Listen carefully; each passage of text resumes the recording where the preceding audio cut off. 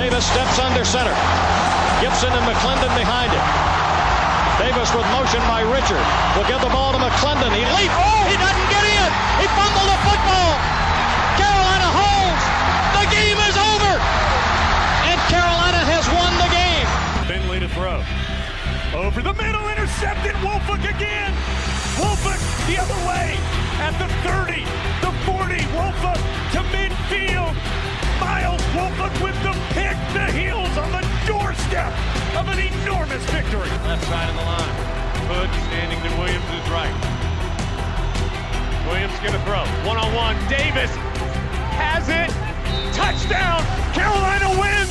Carolina is the Coastal Division champion. Bernard fields it at the 26. Heading to the far side. Gio at the 35. Gio, he's at the 50. No, he's not. Yes, he is. Gio is going to take it for a touchdown. Are you kidding me? Connor Barth for the possible win. Snap, spot, kick away, high enough, long enough. It's good! It's good! Carolina has won the game on a 42-yard field goal by freshman Connor Barth. Good gosh, dirty! This is the Heel Tough Blog Podcast. Hey guys, and welcome in to another edition of the Heel Tough Blog Podcast. It's your host, Anthony Pagnotta, with you guys as always. And today, we are previewing tomorrow's National Signing Day events for the Tar Heels. It is going to be the best class that the Tar Heels have brought in the modern recruiting era. And I'm riding solo today, so it's not going to be too long of a podcast. We're just going to run you through, tell you what to expect from some of the guys that will end up signing their national letters of intent. Of course, it will be starting up early in the morning. There are a lot of guys that are going to be holding ceremonies throughout the day at their high schools. But as most of you guys know from how that has worked in the past, even though some guys are pinpointing a specific time later in the day, some in the afternoon, some in the early evening even are having some of their events, these guys will almost certainly have their letters of intent early. And for Carolina, they are now expecting 17 guys to sign with the 2022 class. We will, of course, go a little more in depth with this when we end up breaking down the class tomorrow night. Both me and Zach Hubbard will be there for that one. But just to give you a little insight on that 17th guy who ended up committing last night, a little bit of a surprise, honestly.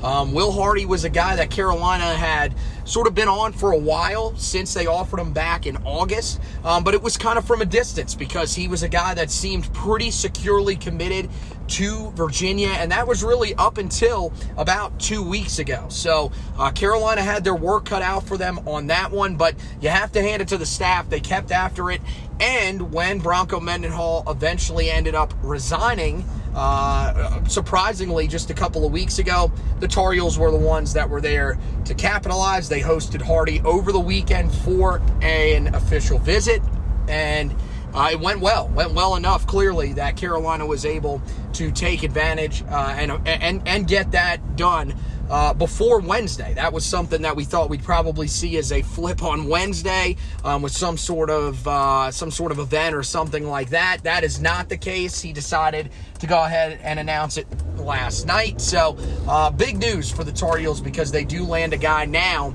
in the class that does help them at a position that is still a bit of a position of need. And look, Carolina didn't have many of them in this class. I really think they did a good job of addressing the ones that they did have, which were on the offensive line, specifically at offensive tackle and guard. I would say both of them pretty even in terms of the needs at this point. Guard maybe even more so than tackle when you look at it, with the potential that you could lose both Joshua Ezeudu as well as Marcus McKeithen heading into next season. But the other thing is that you're not expecting these guys to make major impacts that are coming in, especially down there. But look, they go and get the 5-star offensive tackle, Zach Rice.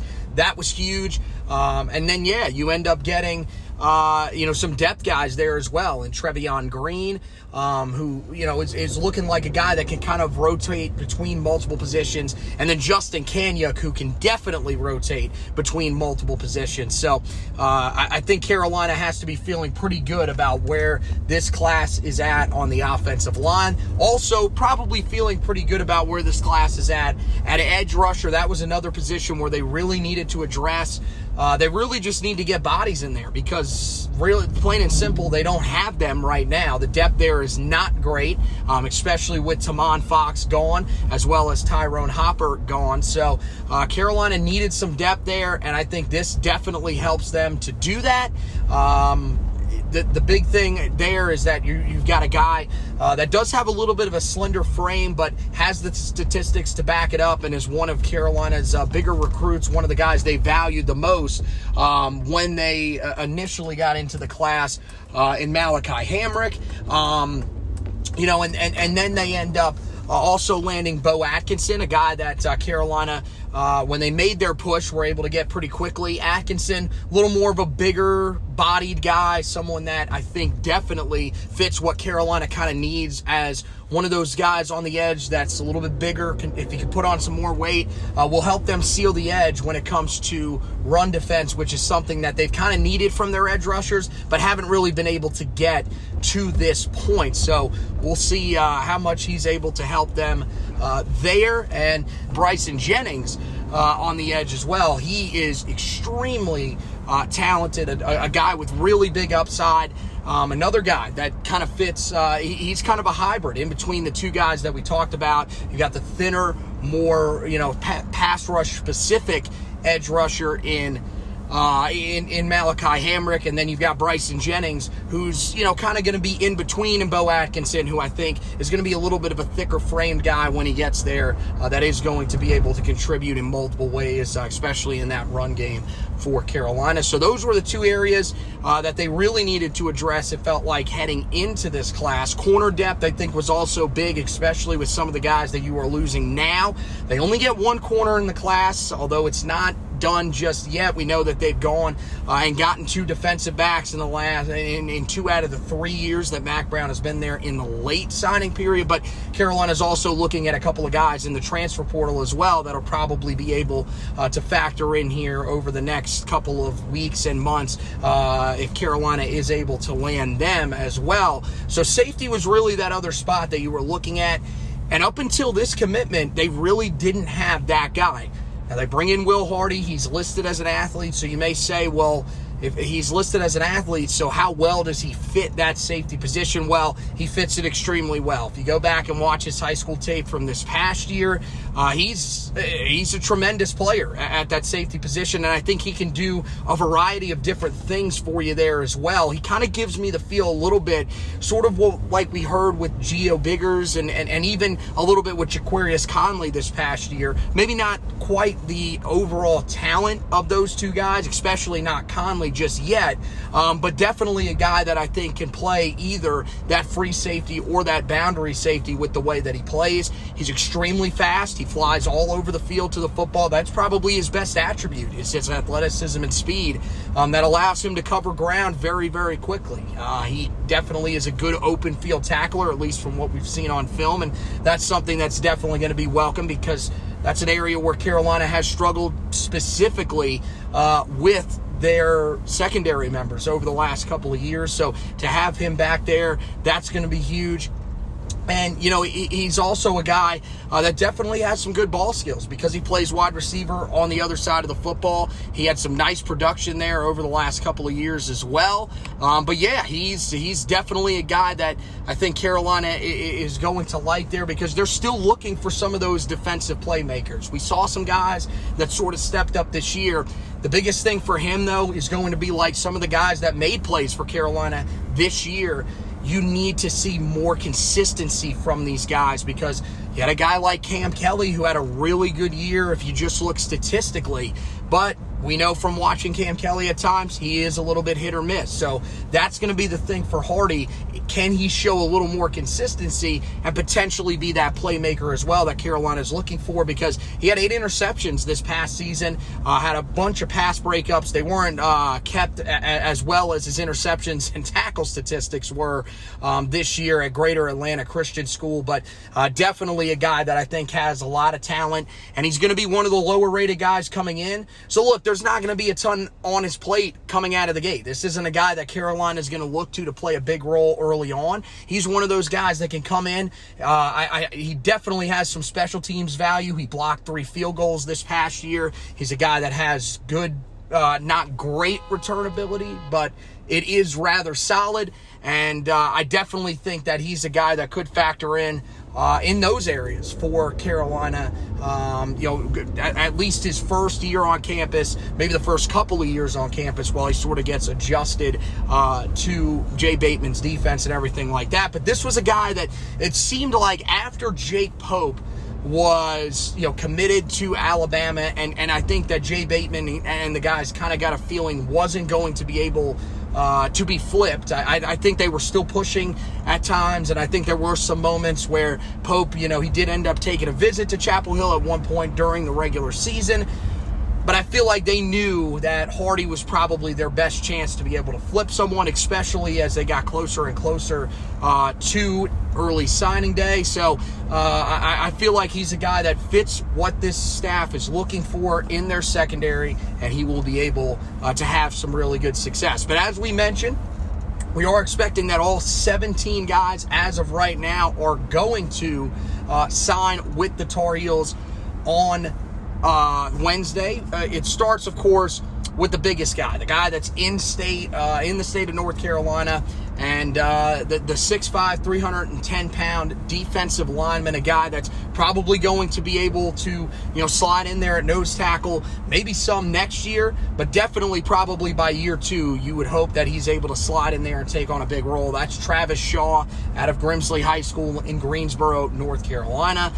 Didn't play a ton this year. He did get banged up in last year's, or actually earlier this year's state title run during his junior season back in the spring. So he missed about half of the season for Grimsley before eventually circling around and playing the back half of their schedule. Extremely productive guy that can just move people out of the way.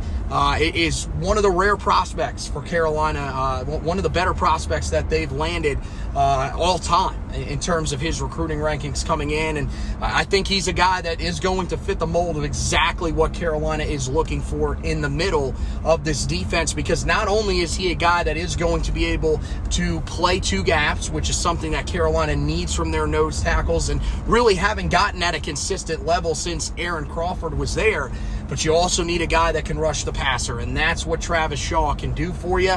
On the other side, you've got Zach Rice, the offensive tackle out of Liberty Christian Academy in Lynchburg, Virginia. He is the number 11 rated overall prospect. Travis Shaw, number 4. So Carolina with 2 guys inside of the top 11 prospects in the country. 2 5-star prospects. It's the first time since the Butch Davis era that Carolina has been able to do that. And look, this is a guy that coming in, he looks the part. You talk about a guy that can stack up the pancakes, really, really physical player. And at 6'6", 282 pounds, he's not as big as you would probably expect a guy that is manhandling guys like he does on film. So he's an athletic guy. He can cover a lot of space, good lateral movement, a really good pass protector, and even better run blocker. This is a guy that I think it's going to be tough for him to come in and make an impact, but this is a guy that I think, you never really know. It's always tough for offensive linemen and defensive linemen to make immediate impacts, but I think if there's guys that can do it, it's these 2 guys, these 2 5-stars, and especially with the opportunities that could lay ahead on the offensive line. Travis Shaw could have a really good opportunity to come in and make that early, Zach Rice, could have a really good opportunity to come in and make an impact right out of the gate, especially if Carolina ends up losing Marcus McKeithen and Joshua Zulu, like we told you earlier. You got Andre Green Jr., the big wide receiver out of St. Christopher's High School in Richmond, Virginia. He is a guy that's ranked inside of the top 100 prospects as well. One of Carolina's more recent commits. Carolina have fought as hard as they could in this one against Clemson. They ended up landing him, and he's a big frame guy. A guy that Carolina kind of needs in this offense. They need a guy that can go up and get the football. Can win some of those 50-50 balls, something they didn't really have this season. So getting him to Carolina is going to be huge. You've got George Pettaway from Nameson Suffolk Academy in Suffolk, Virginia, rated just outside of the top 100 prospects, but is the number 8 running back in the 2022 class. Carolina is looking for some production from that running back group because, they haven't really had, this past year outside of Ty Chandler, they didn't really have any consistent production behind him. British Brooks, of course, finished the season strong, and he'll look to do the same in the bowl game. He did announce that he's coming back, but Carolina is still going to have some opportunities open in that backfield for reps, and he's definitely one of those guys, especially with his ability to catch the football out of the backfield, to be able to do that. Sebastian Cheeks, the 4-star linebacker, number 12 linebacker in the class out of Evanston Township in Evanston, Illinois. Versatile guy. He was used in a multitude of different ways at the high school level. Probably projects as an interior linebacker. More of a guy that's going to be able to stay in the box, help take away the run. Definitely something that Carolina needs, and pairs very well with a guy that we'll talk about here in just a second, in Deuce Caldwell. And really athletic guy, can cover sideline to sideline, has the ability to drop back into coverage. Definitely not his strength, but I think is a guy that really fits what Carolina wants in the middle of their linebacking core. And we'll have some time to sort of get seasoned behind, a group that Carolina values very highly in Power Echols and Ra Dilworth from this past class. Another running back in the class that Carolina will be looking to potentially give them a little bit of run here early on in his career is Omarion Hampton. He's the 4-star running back out of Cleveland High School in Clayton, North Carolina. Runs with an edge. He's definitely a guy that people have to be wary of. He's going to be somebody that has that good mix of speed and power. It's tough to make the comparison to Javonte Williams, because Javonte Williams, especially with what he's doing now at the next level too with the Denver Broncos, is showing that he really is just a once-in-a-generation type of running back. But Omarion Hampton has a lot of similarities to him, and the volume at which he produced in high school is outstanding. He's a guy that's capable of being a workhorse back, something that Carolina won't even really necessarily need him to do early on out of the gate. And he's just like Pettaway. He's a guy that could find himself, especially on some of those third down and short situations, he could find himself with an opportunity to get on the field. Tychun Chapman out of Lansdowne High School in Virginia Beach, Virginia. Slot receiver, number 27 wide receiver in the 2022 recruiting class. Carolina's got some really good depth at wide receiver in the slot. Of course, Josh Downs is not going anywhere. Not going to take reps away from him. Stephen Gosnell looks solid in some of the reps that he saw behind him. And then you've got Gavin Blackwell. Tychun Chapman, a quick, speedy guy. When he gets the ball in his hands, very dynamic. And he's a guy that's going to be pushing for reps back there as well. I think he's a perfect fit for the slot. And he's a guy that I think Carolina could use in a multitude of different ways. There could definitely be some different ways you can get him the football, not only by throwing the football to him, but potentially handing the ball to him as well. He did a little bit of that in high school. So definitely a very interesting guy in this class for the Tar Heels. Tayon Holloway, the 4-star cornerback, the number 24 cornerback in the 2022 class, according to 24/7 Sports, out of Green Run High School in Virginia Beach, Virginia. This is a guy that's been committed to Carolina for a long time. He was actually the second guy committed in the class after Tychun Chapman. And he's, a guy that kind of fits what Carolina wants on the outside. He has good length. Granted, he's only 6 foot, 165 pounds, but definitely a guy that has the length to play on the outside. But is a guy that can probably play some nickel for you if he needs to, but has the physical attributes that you need at the line of scrimmage. He's a physical corner that can get his hands on guys and really plays that man defense role that Carolina really wants in their cornerback. So definitely a guy worth keeping an eye on. Malachi Hamrick, as we mentioned him earlier, the number 15 edge rusher in the 2022 class, 4-star prospect out of Shelby High School, just took home his 3rd straight state championship. Played a little bit of linebacker this year, which you'll hear in our interview coming up here, interestingly enough, with Chapel Fowler, who, has been covering the state of North Carolina recruiting for a while now, covers all the teams as well. You'll hear him coming up, and he did point that out, which I thought was very interesting, especially for a guy that is his size. I think that this is one of those guys that is listed as an edge rusher, but it's definitely worth keeping an eye on what exactly he becomes. I think he's got that pass rushing ability for sure, but I think it'll be interesting to see if Carolina could look at him, especially with the fact that he does have the more slender frame. I'm sure he's put a little bit more weight on now, but 24/7 Sports list him as 6'4", 205. That is extremely thin, especially for an edge rusher. So we'll see exactly what his role is. Him having played linebacker this year, though, makes it interesting and could mean he could be a flexible option, especially with Carolina landing 2 more edge rushers in the class. Marcus Allen out of Walton High School in Marietta, Georgia. He is a 4-star corner, the number 31 prospect in the class. This is a guy I think that fits the role of a press corner even better than the guy that we just talked about. This is the guy that has a little bit of a better frame. I got the two mixed up. This is the one that has a little bit of a better frame on him. 6'2", 175 pounds.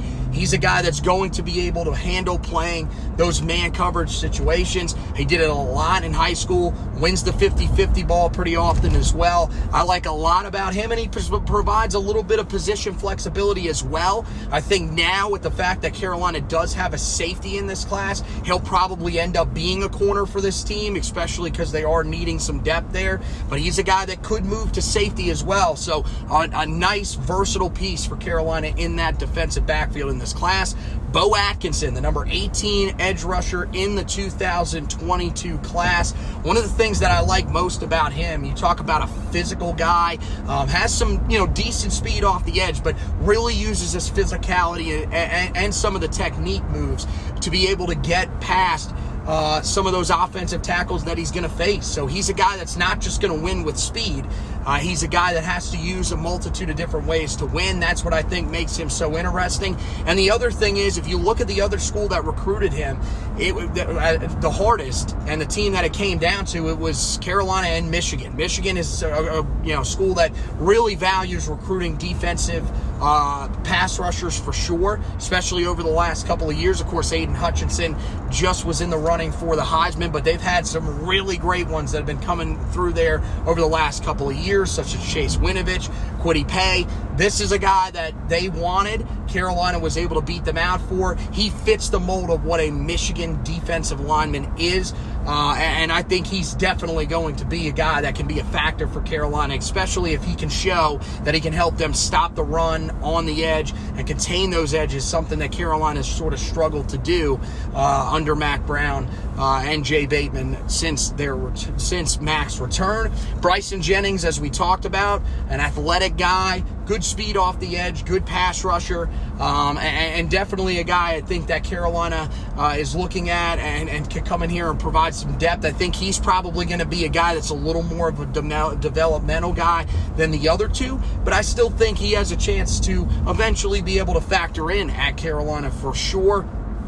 Number 30 edge rusher in the class. He is the first 3-star that Carolina has in the class, but he's a borderline guy. I think there's definitely enough talent there for him to be a 4-star prospect, and he's a guy that Carolina, I think, really likes. They got him over Virginia Tech. That was a big land for them, especially considering that he is a son of a former Virginia Tech player. So This is one that, the depth here for the edge rushers in this class is really, really strong. Trevion Green, as we mentioned him a little bit earlier, at a Life Christian Academy in Colonial Heights, Virginia.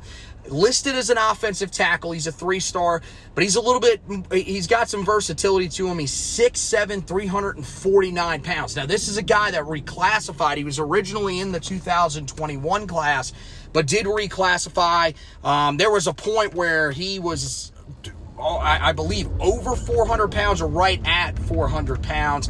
So he was a big guy. He had a lot of weight on him. That was one of the big issues for him and what really took him off a lot of boards. Carolina is going to give him the opportunity, and I think it could definitely work out for them because remember that William Barnes was a guy that struggled with weight even in his time at Carolina, and they were able to sort of right the ship with him. Now he's going to be battling for a starting job potentially at right tackle with the news that Jordan Tucker is headed to the NFL and will stay in the NFL draft. So this is an interesting pickup. He's got some versatility to him. I think you could probably play him at guard or at tackle, and really a guy that just moves people out of the way. He's exactly what you would expect for a guy at his size. So very intriguing prospect for Carolina, and interested to see where they end up using him at.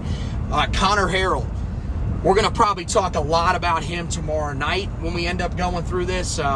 This is one of the guys I like the most in this class for Carolina because I think he is heavily underrated. Out of Thompson High School in Alabaster, Alabama. He just won another state title. He has been extremely successful in the 7A classification. Now, granted, Thompson is a team that is loaded with D1 talent. So it's been very easy for them there with all the talent that they've had. Now, that's still one of the tougher classifications in all of the country, as listed by many that cover high school athletics throughout the country. So it's definitely tough. But this is he's going to have some challenges, clearly taking the next step to the college level. Don't sleep on him, though. He's a guy that I think could factor in the quarterback race. Maybe not this coming year if Sam Howell does leave, but definitely a guy that's worth keeping an eye on going forward as to what impact he could have. He's only a 3-star prospect, number 42 quarterback in the class, but if you turn on the film and watch him play, you'll see a much better quarterback than that, and a guy I think that can make just about every throw. Will Hardy, we talked about a little bit earlier, at a Greater Atlanta Christian School in Norcross, Georgia. Commonplace for Carolina. They went and got Trey Morrison out of there. Of course, Kyler McMichael, who transferred in, went there as well. So Carolina's had some decent success with going and getting defensive backs out of that high school. I think this is another one that has a chance to pan out really, really well. We broke him down a little bit earlier for you, and again, really like the speed on him. Good ability to cover a lot of space really quickly. Will allow him to thrive in certain zone coverage situations and as a free safety on the back end, or if they want to bring him up into the box as a hybrid guy, or a boundary safety. Plenty of different things that you can do with Will Hardy. Deuce McAllister, out of Malden High School in Malden, South Carolina, the number 82 linebacker in the class, number 861 overall prospect. The reason I read that out, this is another guy that I look at and think is very underrated, extremely versatile player, a guy that has the range to be able to cover as a linebacker. Very similar, I think, in a lot of ways to Cedric Gray. I think not as well known as some of the other guys that Carolina has in this class, but a guy that can do a lot of different things for you. A volume tackler at times in high school, a guy that could drop back and be a coverage guy. Played a little bit of safety early on in his career, so there's definitely some things to like about him. And then you round it out with Justin Kaniuk out of Bethlehem Catholic High School in Bethlehem, Pennsylvania. He's listed as an offensive tackle, number 101 offensive tackle in the country. The only guy for Carolina that is not rated inside of the top 1,000 prospects in the country.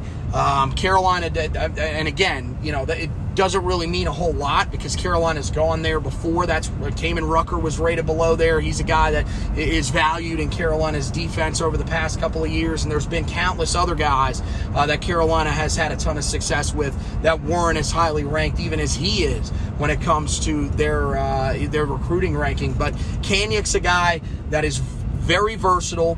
He's a guy that I've seen some people say could be the future of the center position for Carolina. They are still kind of looking for that at this point. It looks like both Q Johnson, definitely Brian Anderson. Brian Anderson will be back next year, but Q Johnson looks like he is attempting to come back for this upcoming season. Justin Kanya could be that guy that sort of slots in behind them, gets a little bit of time to learn, and you never really know. Down the line could eventually be that guy, but some good versatility on him. 6'5", 290's got the frame already. Definitely some limitations with him, especially at offensive tackle. Again, guys, usually your best offensive lineman in high school is going to play offensive tackle, no matter his size, no matter how flexible or he is. Again, his competition isn't going to be as good as he's going to see in the ACC, so that's probably why you're going to project him to move inside at some point. So I think it's more likely that you probably see him play guard or play center, but that's something that Carolina desperately or definitely needs in this 2022 class. And that rounds out the group that we expect to sign tomorrow. We'll go more in depth on some of these guys. We'll talk about a couple of these other, a couple of the potential targets for Carolina or positions that Carolina could target here in the late signing period with Zach Hubbard tomorrow. Make sure you guys check that out. That one will be posted later on in the evening, where we'll go through and look at all the guys one more time. I'll ask Zach about a few of the prospects, as well as we'll talk about some of the guys we think can make early impacts, the guys that we think are the most underrated, stuff like that. We'll give out some of those awards and everything like that as well on tomorrow night's edition of the podcast. Right now, though, we do want to give you a chance to hear from a guy that is tied in extremely well to recruiting in the state of North Carolina. Also does a great job covering all of the teams in the state of North Carolina when it comes to what they're doing on the recruiting trail, including the Tar Heels, a team that he covered for many years when he was in school. Chapel Fowler of the Fayetteville Observer. He joined us yesterday to talk about Carolina's recruiting class, and we had to start out by asking him about a guy that he got a chance to see in the state championship games the other day. And one of the guys that we talked about a little bit here, Malachi Hamrick, we asked him what he thinks about his performance in that state championship game and the potential prospects for Hamrick going forward. Yeah, that was just a heck of a football game, that Shelby Wallace Rose Hill game. And yeah, Malachi ended up with the West Defensive Most Outstanding Player, basically, defensive MVP. That's what that is. 14 tackles, had a sack, played all over. He's been playing a lot of linebacker for them just this season, like situationally. It's what they needed. I think edge rusher is still, where he expects to play at UNC. But yeah, I saw multiple. He was chasing down guys from behind. The pursuit really stood out to me. And obviously, his athleticism is pretty easy to see. That jumps off the page.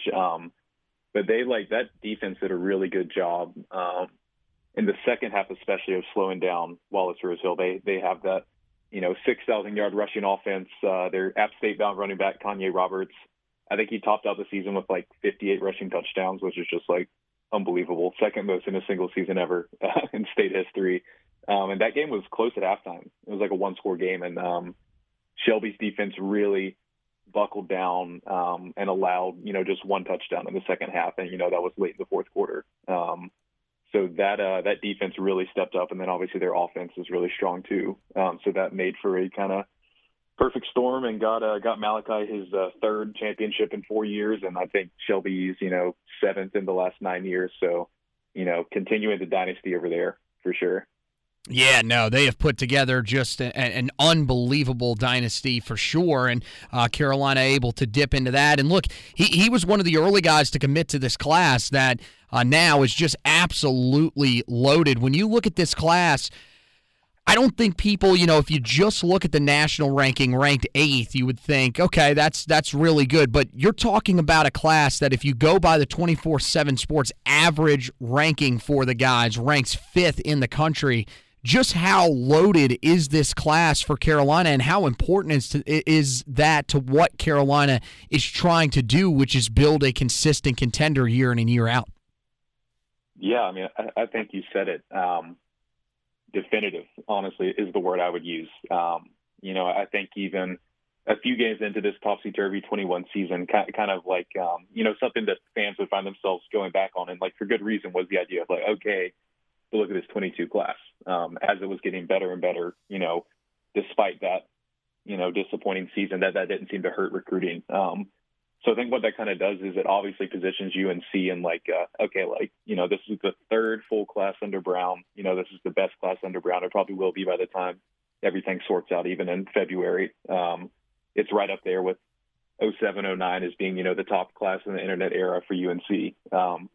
And then from there, it's just a question of how does that translate? You don't expect all 16 of those guys to be starting on day one, but that is, like you said, that average ranking, that is a deep class filled with a lot of guys who certainly have the potential to be, good Power 5 contributors. But I think kind of the question has been so far, has UNC gotten that out of their great recruiting classes so far? They have to some degree, probably not as much as some fans would like.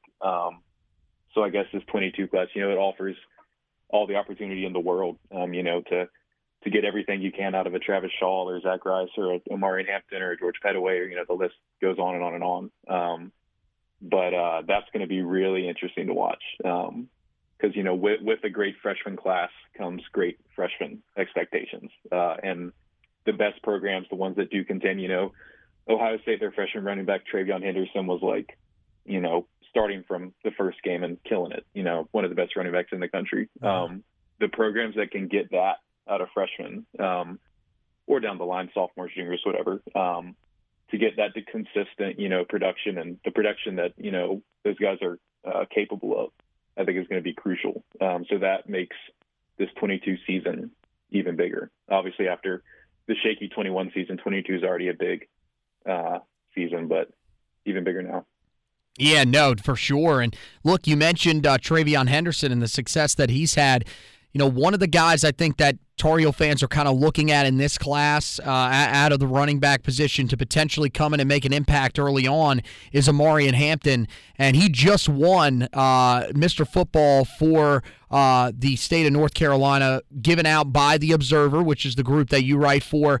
When you look at Hampton, is he a guy that you think could come in and maybe not give that type of impact? That's a lot to ask, but to come in and be a part of this rotation in the backfield as a freshman and potentially show some signs for the future in his first season on campus?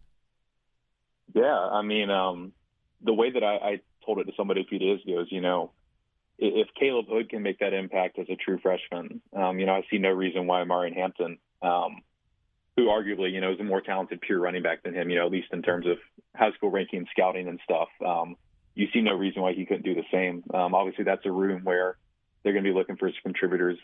British Brooks back, but besides Stanley, there are some open touches there. Omarion is really he obviously put together such a historic season this year, and just his whole career has been kind of defined by that. If he, and this is what the Cleveland coach Scott Riley will often joke to many people, if he played more second halves, played more fourth quarters, the stats would be even more eye-popping than they already are. I think he lost something like 2 or 3 fumbles, across his entire high school career.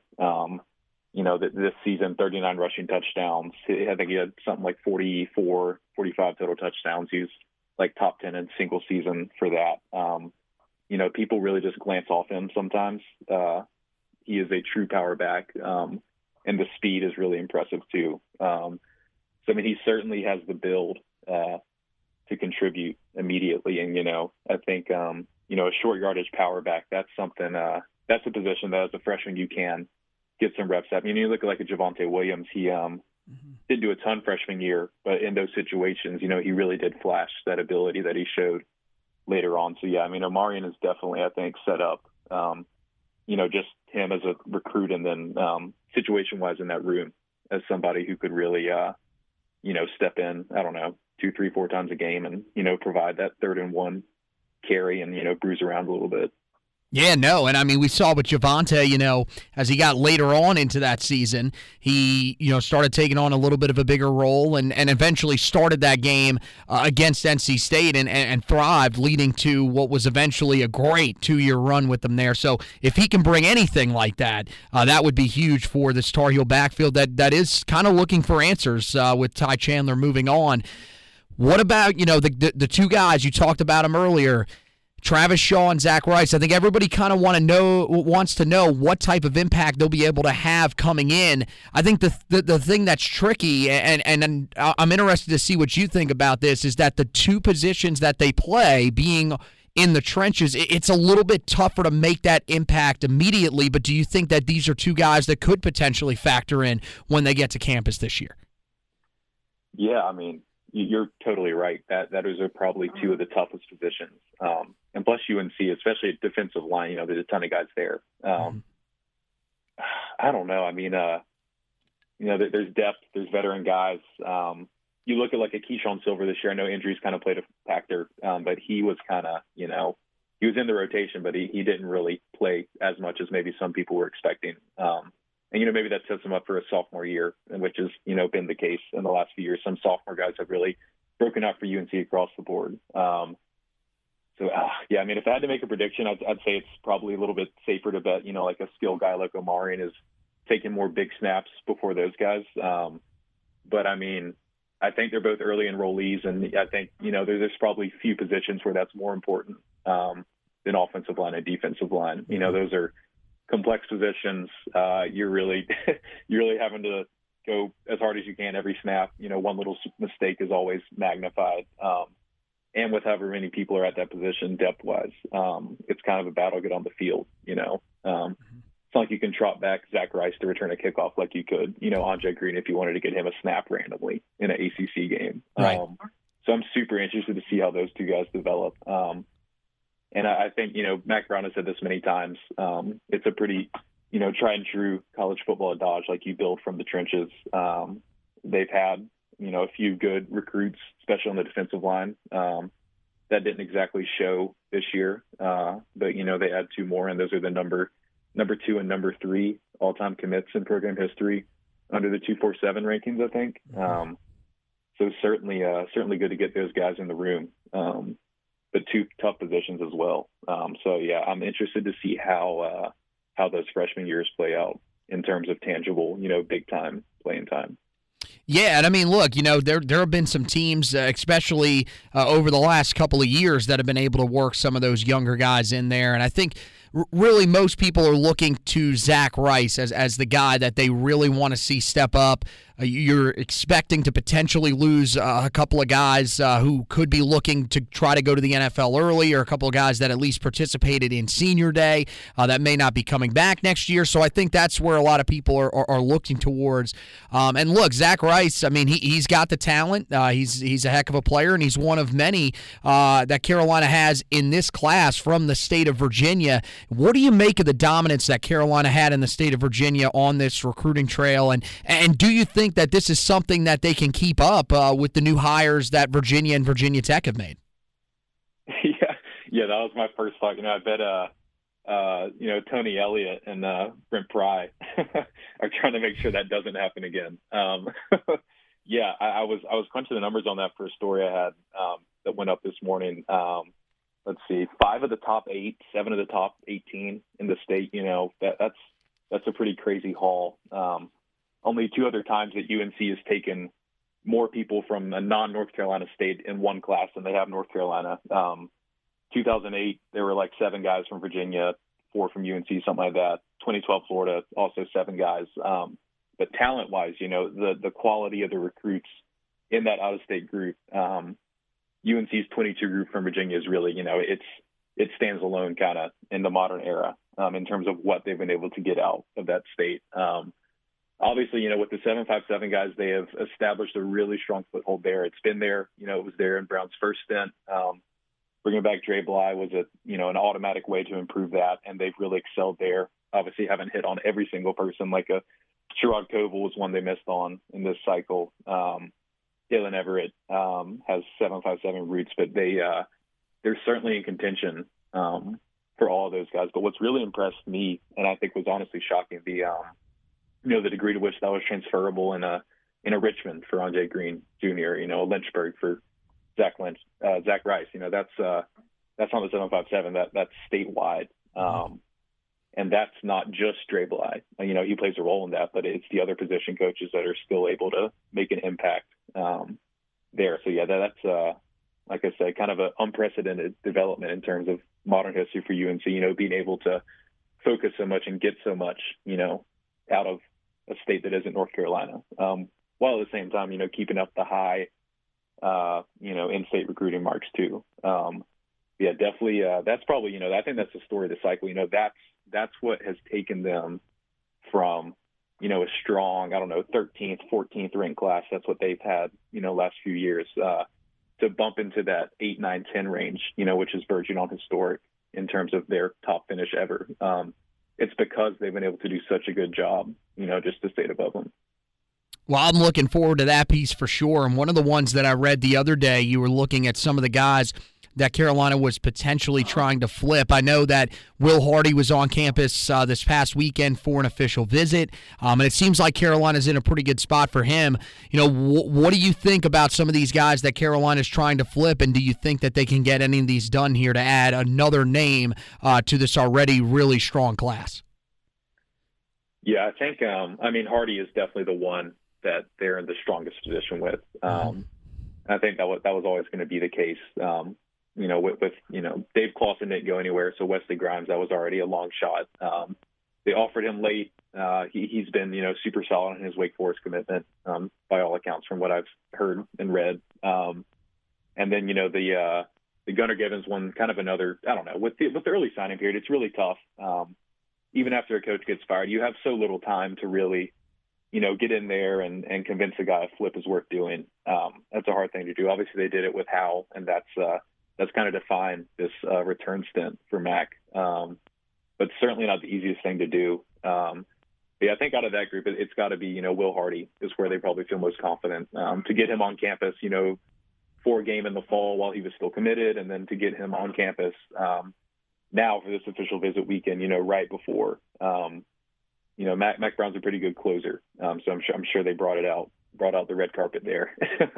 And he's a really interesting athlete, and I think safety is a position where positionally like depth would be good for them. So I can see why they're pursuing him so late. And yeah, definitely I think out of that group, that's the most realistic one. Smaller class than usual. Maybe that leaves room for a few transfer guys instead of those attempted flips of a Wesley Grimes or a Gunnar Givens. But yeah, Hardy and as of now, I don't see any other huge surprises flip-wise. But transfer portal will definitely be something to watch as they kind of fill out that class further, from 17, which is going to be one of their smallest ever. 17 if they get Hardy, 16 now. Yeah. No, and I think, I think if they get him for sure, that's big. Tar Heel fans might look and say, well, he is a 3-star prospect. But I feel like safety's probably the last remaining need that they have in this class because the depth there is not great. And to be honest with you, they could also use some talent there, just some other guys in that room because that group was extremely hit or miss once again this year, just like it was a year ago. But yeah, I think the transfer portal is definitely an area that they are going to be approaching. And I think my biggest question for you is are you going to be covering the transfer portal stuff too? Because if you are, you may never sleep. Yeah. As responsibly as I can. No, it is, I was looking through, some other, NC State has a small class too, UNC has a small class, everybody has a smaller class. And that's the reason, because college football recruiting has kind of been turned upside down. Whether you think it's a good thing or a bad thing is up to you. But it has by this one-time transfer exemption. If you miss on a guy like UNC basketball did with a Dawson Garcia, and then suddenly things don't work out with Kessler, it's just like, you're back in time another year, you're recruiting them all over again. And there's no restrictions. So it definitely adds like another layer, to where, I don't know, someone's committed somewhere and, maybe you can't flip them at that moment, but a year from now, like you have a feeling, maybe something will change and you kind of factor that into your next class recruiting wise. really an interesting setup. And obviously recruiting a high school guy versus a transfer guy is so different. Another basketball thing, but I talked about this with Courtney Banghart, the women's basketball head coach, at the ACC Media Days, because, you know, that they've done a good job getting in transfers. And she kind of put it like, you know, when you're recruiting a high schooler, like, you know, the whole world's ahead of both of you. When you're recruiting a transfer, you need a specific thing and they need a specific thing, because they've obviously been somewhere that specific thing wasn't there. So like, if you can't provide that, you're probably not going to get them, and you certainly don't want to mislead them. So it's a very, like, it's like a refined level of recruiting that's like super positional need based. And that can obviously, you know, affect a high school class a lot. Like how much effort do you want to put into, you know, let's say like an offensive guard, if you think there might be a few guys available portal wise. And that's on a smaller level, that's kind of hurt some 22, 23, class of 21, like fringe guys that are maybe right on the edge of Power 5 status, right on the edge of D1 status. But yeah, ripple effects, you know, to the max, but hopefully I'll be able to get some sleep if I do end up doing a lot of transfer portal stuff. Yeah, well, let's hope they at least give you a little bit of time to rest. But hey, so make sure you guys check them out on social media at Chapel Fowler. That's where you can check out both of those great articles that we referenced here and all that great stuff. Hey, man, you're doing a fantastic job covering everything going on in the state of North Carolina with recruiting. Man, you're always one of our favorites to bring on here and talk a little bit of recruiting with. And this is your crazy week, man. So, find that time to get some sleep in there while you can, and we'll talk to you soon. All right, man? Sounds great. Yeah, I'll pop in some Sopranos season 2 is what my new binge is. So I'll pop some of that in there for my mental health. But yeah. Oh, there you go. Come on, man. I like it. Really appreciate it. Love what y'all do, and thanks for the shout out. Sure, we'll talk again soon. So yeah, thanks again. Definitely, man. All right, you take care. We'll talk to you. All right, thanks, Anthony. Bye. Bye-bye. Football fans, I'm sure we all love an action-packed, high-scoring NFL game, but with the latest no-brainer from DraftKings Sportsbook, an official sports betting partner of the NFL, you will be a winner once a single point is scored. New customers who bet just $1 on any team to score can win $100 in free bets. It's that simple. If Sportsbook isn't available in your state yet, you can still get in on the NFL action. Everyone can play for huge cash prizes all season long with DraftKings Daily Fantasy Sports Contest. DraftKings is giving new customers shots at millions of dollars and total prizes with their first deposit. Download the DraftKings Sportsbook app now. Use the promo code TPPN. Bet $1 on any team to score, and you win $100 in free bets. If they score, you score with promo code TPPN this week at DraftKings Sportsbook, an official sports betting partner of the NFL. You must be 21 or older, New Jersey, Indiana, or Pennsylvania only. New customers only. Minimum $5 deposit and $1 wager is required. Only one per customer. Restrictions do apply. See DraftKings.com/sportsbook for details. Gambling problem? Call 1-800-GAMBLER. All right, so we want to thank Chapel Fowler for stopping by with us. Great stuff from him. He does a tremendous job covering the state. As I mentioned, in Carolina, they are going to be going heavy in the state of North Carolina in this next recruiting class. It feels like with some of the great prospects that are going to be out there, this is another really, really strong class for the state overall. I think it kind of lines up very similarly to the class that the group had back in 2021. So, definitely worth following him. He did a great job. As he mentioned, he wrote a piece on the Virginia success that Carolina has had as well. So as you see, not only does he cover the prospects in the state of North Carolina, but he also does a tremendous job of covering all the teams in the state of North Carolina and their recruiting classes. So that wraps it up for this edition of the podcast. Guys, make sure you head over to the website, check out all of the great stuff that we're going to have over there covering National Signing Day. We'll, of course, go in depth. There's an article that we are going to be throwing up there, or should be up there, actually, as of right now, on the website for you guys. Make sure you go and check it out. We'll have that up there. It'll preview some of the storylines heading into National Signing Day tomorrow. Not a ton of them with Will Hardy committing. That was one that we had going in, but we give you a look at a couple of ones that you should be keeping an eye on for Carolina heading into tomorrow. And then, of course, tomorrow we'll have a breakdown of all of the players that Carolina ends up landing in the recruiting class. We'll go in depth on every single player for you, and we're also, I'm going to try to do it again. The schedule is crazy. I thought I was going to get a little more free time here, and that's why I started getting into it, but it doesn't appear like I'm going to get a ton of free time here over the next couple of months. So unfortunately, I don't know how many guys I'm going to be able to get to, but I'm going to try to get to as many as I possibly can from this 2022 recruiting class and get you a scouting report on all of these guys from one of the games this past season to give you a feel for what exactly to expect for Carolina's guys as they come in some of them will early enroll. You'll have some guys that will pretty much almost immediately early enroll and be able to participate with the team in some of the bowl practices, and then tell you about some of those other guys that will be joining in the summer as well. So keep an eye on the website for all of that. We will also have you covered when it comes to the bowl game stuff. Carolina going to the Duke's Mayo Bowl.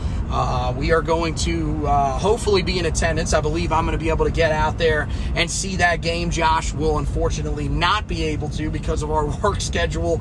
I'm going to make the short trip from where I work at right down the block to be able to check out that game, hopefully. So either way, even if I'm not able to, I will definitely be able to watch the game. So I will have a full breakdown or recap for you, as well as the stock report for you afterwards. We'll preview the game for you beforehand. All that great stuff will be on the website for you guys. And then make sure that you head over and check out the basketball stuff. Josh has you covered on the basketball side of things. Carolina tonight playing a game against Furman, so make sure that you guys are looking on the website for that Furman recap. And then on Saturday, Carolina traveling out to Vegas to take on UCLA. That'll be their last big test in the non-conference. They will have App State to close out the non-conference in the middle of next week, but then after that, it is into conference play for the Tar Heels already. Josh has you covered throughout the entire season over on HeelToughBlog.com. Make sure that you guys check out the podcast while you're there as well. You got both the Heel Tough Blog podcast and the Four Corners podcast tabs at the top of the page for both of them.